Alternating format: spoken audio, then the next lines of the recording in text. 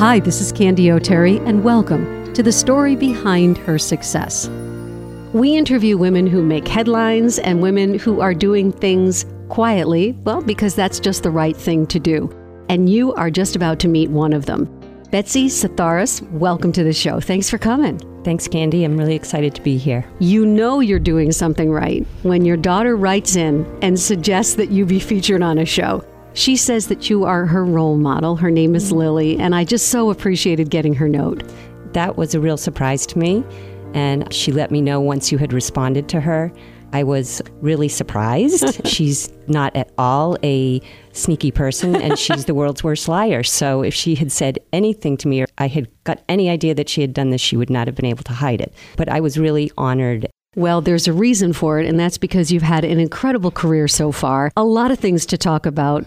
Tell me about the Cape Cod Times Needy Fund. What's the mission? The mission is to provide financial assistance for Cape Cod residents for those who are struggling with a temporary financial crisis. It's a really simple mission, but a really powerful mission because it really helps to stabilize households. And I believe that stabilized households create stronger communities. You know, people have a hard time believing that people on Martha's Vineyard and on Nantucket would have need, but you know that's not true. That's absolutely not true. I have a cartoon in my office that shows what lawmakers think about what's going on in Cape Cod and what we know to be true about what's going on. We have a seasonal economy, and the season has been stretched out as the years have gone by, but we have a primarily seasonal economy with people in the service industry, and they have to make their income that they acquire throughout those seasonal months last all year long. And pretty much for most of them, one thing can tip over that apple cart or break the budget.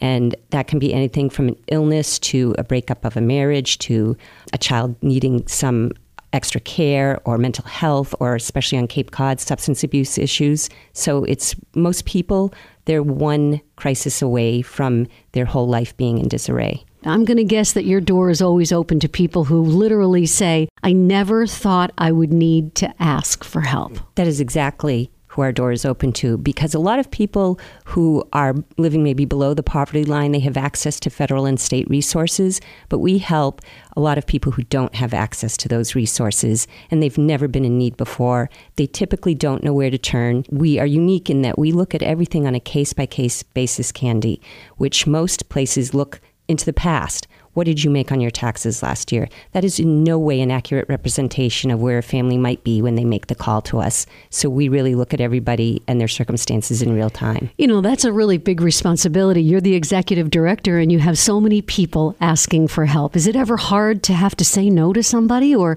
do you try not to ever do that? That's always hard. We like to balance our donors' expectations with the mission of the organization, and it's really about a temporary financial crisis. If you're 7 months behind in your mortgage and you're underwater in every area of your life, we're really not the organization that can help you with that. We will do intense resource and referral with you, though. So it's not that we're just saying no. We're saying no, but please try this. And we try to say no in an understanding and helpful way, not just a flat-out shutting of a door. Nonprofits always have a story because they're always born out of a need. Tell me the really cool story of the Cape Cod Times Needy Fund. Well, that is an interesting story because we officially started in 1936. But prior to that, it was a group of volunteers who were going around to homes with holiday meals. And of course, once they did that, they discovered that the needs were greater. And so this group of volunteers got together and decided to start this Cape Cod Times Needy Fund, which was originally the Standard Times, so it was the Standard Times Needy Fund. And in the first year of 1936, they helped 10 families with basic needs. And it grew from there, and it became an incorporated nonprofit in 1983. And I actually have kind of a cool story to go along with that, because when I was 19 years old, I did an internship at the Cape Cod Times. I was just walking by the publisher's administrative assistant at the time, and she said, Betsey, come here. And I went into her office, and she had 2 shoeboxes on her office desk. And she goes, look at this. And she had index cards in one with requests for help and money, cash, in another box to give out to those who needed help. And at the time, a giant wishing well sat out during the holidays in front of the Cape Cod Times offices where people could drop donations. And she said, I want to read some of these to you and ask you what you think I should give them. So I sat and heard a few of the stories. And then, of course, after that, thought, nothing of it. And little did I know at the time that that was kind of a whisper of my future. I don't think anything like that happens by accident. I don't either. I really don't. Let's talk about the pandemic and how that affected need. I'll tell you, first of all, we were prepared, Candy. We had started several years ago a program through the Cape Cod Times Needy Fund called the Major Crisis Relief Fund. And it was a program designed to respond to a major crisis or disaster. Now, of course, living on Cape Cod, we thought it would be a hurricane or some sort of weather disaster. And so did the person who gave us the seed money to start this program. And we were all designed and set up to do that. We never thought a pandemic. But we were set up with this program to hit the ground running. And so within 24 hours, we were able to take phone call requests for assistance, literally within 24 hours.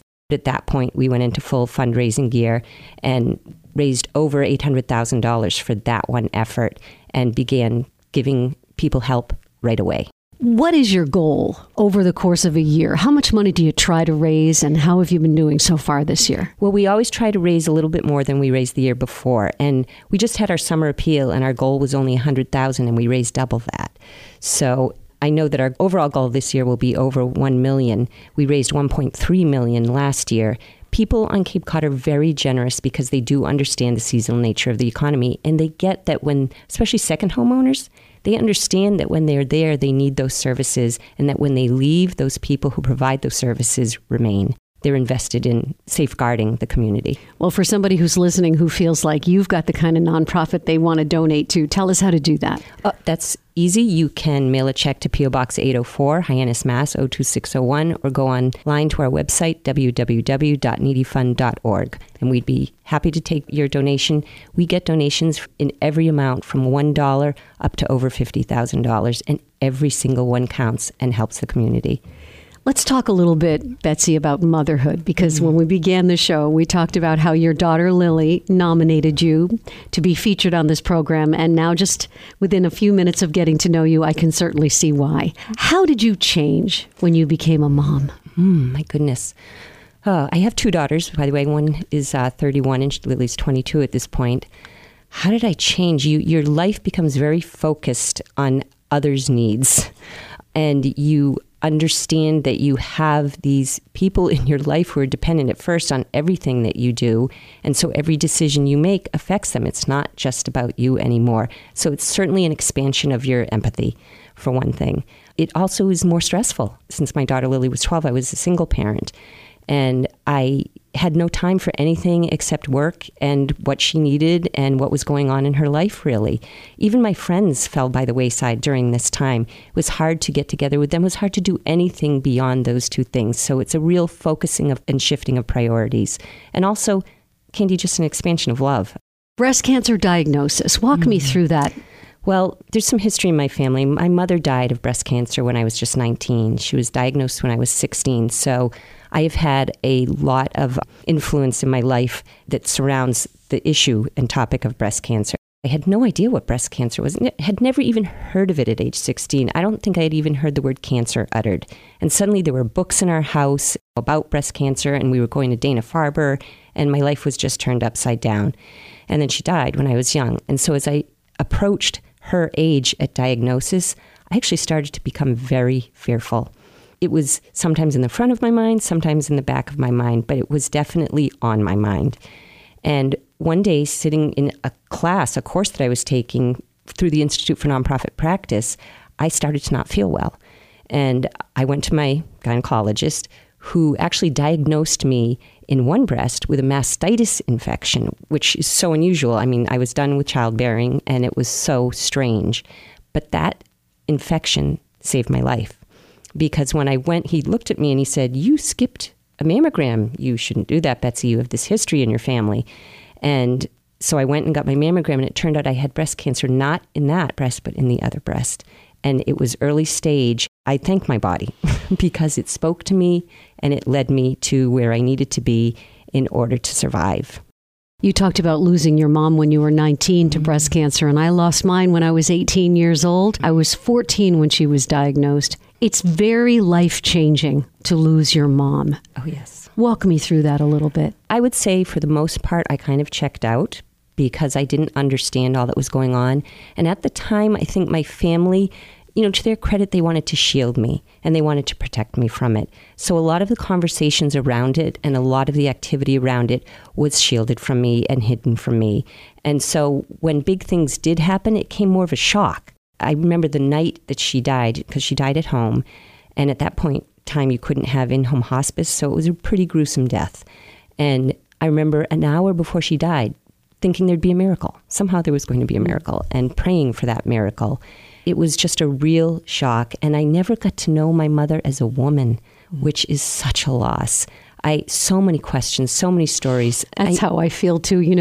She didn't see me get married. She didn't see me have my babies. No. She didn't see me graduate from college. No. There's holes, right? Right. And even beyond her not seeing me do things, my not knowing who she was as a woman and a person beyond a mother, and what her dreams were, what her hopes were, what her fears were. My mother was pretty depressed for a good portion of her life, and I think a stifled creative. And if she hadn't had that, and as I grew and was able to converse with her and help her, I really think she would have blossomed. And it's a loss on so many levels. I believe that we are who we are based on how we were raised. So let's talk a little bit about that. Let's go back to your upbringing. Where are you from? Tell us a little bit about your hometown. Well, I grew up in Marion, which is a lovely seaside town. But when you're a teenager, not so lovely, not a lot to do. My friend and I used to sarcastically refer to it as the Mecca of the universe. But looking back, I can see what a beautiful town it was to be raised in. Pretty much safe. You could get on your bike and disappear all day, which I did. And you just went out and found friends. And it was really a lovely childhood in that way. What changed for me, and I think what brought me into the human services world, was my father was a teacher. And he lost his job in the union strikes in the late 70s. And prior to that, he would come home from teaching. My mother would greet him at the door. They would kiss. I would go and crawl between their legs and look up. And then we'd go into the family room and have tea and toast. And this was a daily ritual. And then when he lost his job, he became very depressed. And that all changed. And it changed pretty rapidly.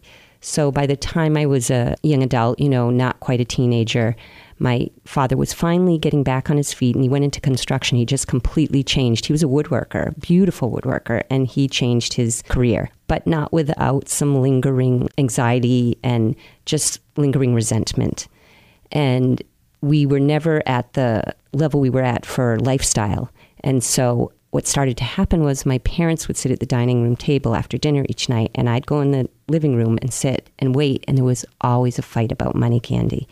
And it was so sad, and I just never felt safe.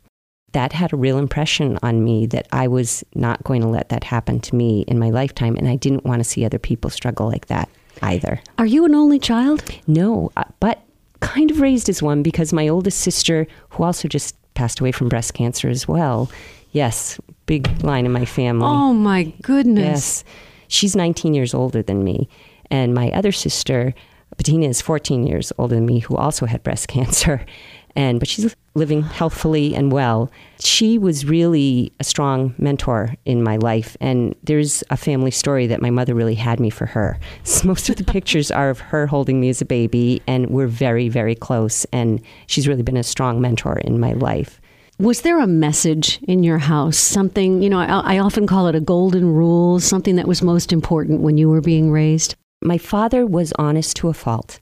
So I did get that from him, and I really valued that and appreciated that about him. He was just a very honest man with a good sense of humor. My mother was more depressed, and my father was old-fashioned, though. So he did not allow her to work, which would have really helped our family. He believed strongly that a woman's place was in the home. He was a product of his upbringing. And having seen my mother struggle and wanting to work, again, I was the watcher in the family. Let's talk a little bit about your decision to go into the work that you're doing. So talk about college. Well, I went to Colby in Maine, and I started out as a business major. And the one and only class I ever fell asleep in was Accounting 101. I literally fell asleep, head bang on desk. I debits and credits, and now I have to use them in my work all the time. But at the time, I just thought, I cannot do this. I can't do this. And so I switched to an English major. And I love words. I love writing. And that was my initial degree. But then from that, my mother died at that point, and so I was adrift. I didn't know what I wanted to do, had no idea, went into retail. And I almost fell asleep at that job as well, but it just wasn't for me. And that's not to knock it. Some people are great at it, and they're great at promoting things and helping people feel good about what they're buying. It just wasn't going to be for me. So I went from that to Community Action Committee work. And I brought the first child care voucher agency to Cape Cod through Community Action Committee, which helped people access affordable child care. And we fought tirelessly for improving the wages of child care workers. They are really some of the lowest paid workers in the country. And they're doing, from my perspective, one of the most valuable jobs in the country. It's astounding to me. So that was my first job. And then while I was there, I went and got my master's in psychology. And I saw this job advertised in the paper for the Cape Cod Times Needy Fund. And you said to yourself, wait a minute, I was there when I was 19 years old. Yes. And I thought, well, that's interesting. So I've brought this agency down. It's really running itself. It was really running itself at that point. And then I had got my degree, and I thought, I think I can combine my degree in psychology and put it to good use in this job. And in the meantime, I was doing part-time counseling also for people who were primarily substance abusing, which is also a very difficult, very high burnout arena to be counseling in. Almost all of my clients were addicted to heroin, and it was very troublesome. So I went from that and then thought, okay, I can combine all this experience and do some good here. And when I went to my interview, the main interviewer at the publisher of the paper at the time said, Betsey, we're looking for longevity. Do you think you could give us 2 years? I thought, I think I can give you 2 years. Well, I did just start my 25th year, Candy. And I have found it to be a perfect blend of some of my business background. My listening skills are put to great use there. I think listening is one of the most valuable skills that a person can have and share. And we get clients every day who haven't been heard or need to be heard, want to be heard, and are in pain. And so it was a perfect combination of my skill set, and it gave me the opportunity to give back to the community. I want to talk a little bit about this breast cancer history in your family. And in particular, I want to talk about your 2 daughters now. How do they feel, and how much do you worry? Because when breast cancer is in your family, it is a burden, isn't it? It is. And my grandmother also had it, my great-grandmother. And as I said, my sister recently passed from it, and my other sister also had it. So the interesting thing is I did all of the genetic testing, and I have none of the markers. So as the genetic testing person said to me, there are certainly other markers that they haven't discovered yet, but for all of the ones that they have, I'm negative. And part of it for me, I believe strongly that stress has an impact on our health. And I was extraordinarily stressed at the time that I got diagnosed. First of all, I had my own self-induced stress, worrying about whether I was going to get it at that time. Nonprofit work is stressful. I can't say that it isn't. And then being a single parent is equally stressful as well. And I had decided somehow that I was never going to find my partner. So there was that stress too. I was like, I'm terrible at this dating thing, and that's it. I'm never going to find my person. So I had a lot of stress going on. I believe for me that had a large impact on, I hate to say creating the cancer because that sounds so blaming and makes you feel guilty, but I think it had a part in it. And so I'm a little less worried about my daughters because I don't want to brag about it, but I think I've been a good mom. And I think I've given them a lot of love and a lot of tools and resources to go into the world with better ability for self-care, self-reflection, and armed with the knowledge about it too. It was a secret, as I said. It felt like a secret when my mother had it. It's not a secret in my family. They used to call it the C word. Yes. Yeah. They used to whisper it. And I remember too, in my experience, that when I had my daughter Colleen in particular, I made it a priority in my mothering to not repeat some of the same mistakes that I saw my mother make. Yes. The world is not soft, but we can spare our children some things sometimes too. Education and knowledge is power. I think one of the best books I ever read on parenting growing up was The Blessing of a Skinned Knee. I did not want to shield them from everything. I wanted them to understand that the world is not soft and you will fail and you need to have the internal resources to pick yourself up and move on and go on. And I think you get that from loving support, knowing that there's a loving, supportive person in your corner. Betsey, we both know that when our mothers die or when they're sick, our lives change, and we have to also. Yes, it set me on a path to being a super achiever and becoming hyper independent, which is something you have to kind of unlearn later in life. And you have to learn two lessons on the flip side of that, which is that not to let the perfect be the enemy of the good, and that you can take a break, and that it's okay to say, I can't do this, and take a rest. And both of those lessons are learned out of that tragedy. Next 3 questions we ask everybody who sits where you are today. Let's see. When an obstacle is in your path, how do you get around it? I think it's a little cliche, but I try not to problem focus, but solution focus. And I do strongly believe in the symbol, I believe the Asian symbol or Chinese symbol, Mandarin, for danger, which is crisis and opportunity. And what is this teaching me? And what do I need to learn from this problem? And how can we turn this problem into something that benefits us all, and that not so much to overcome or change, but how can we make something better out of this? And what is it here to teach us? Best piece of advice you've ever received? It's about security.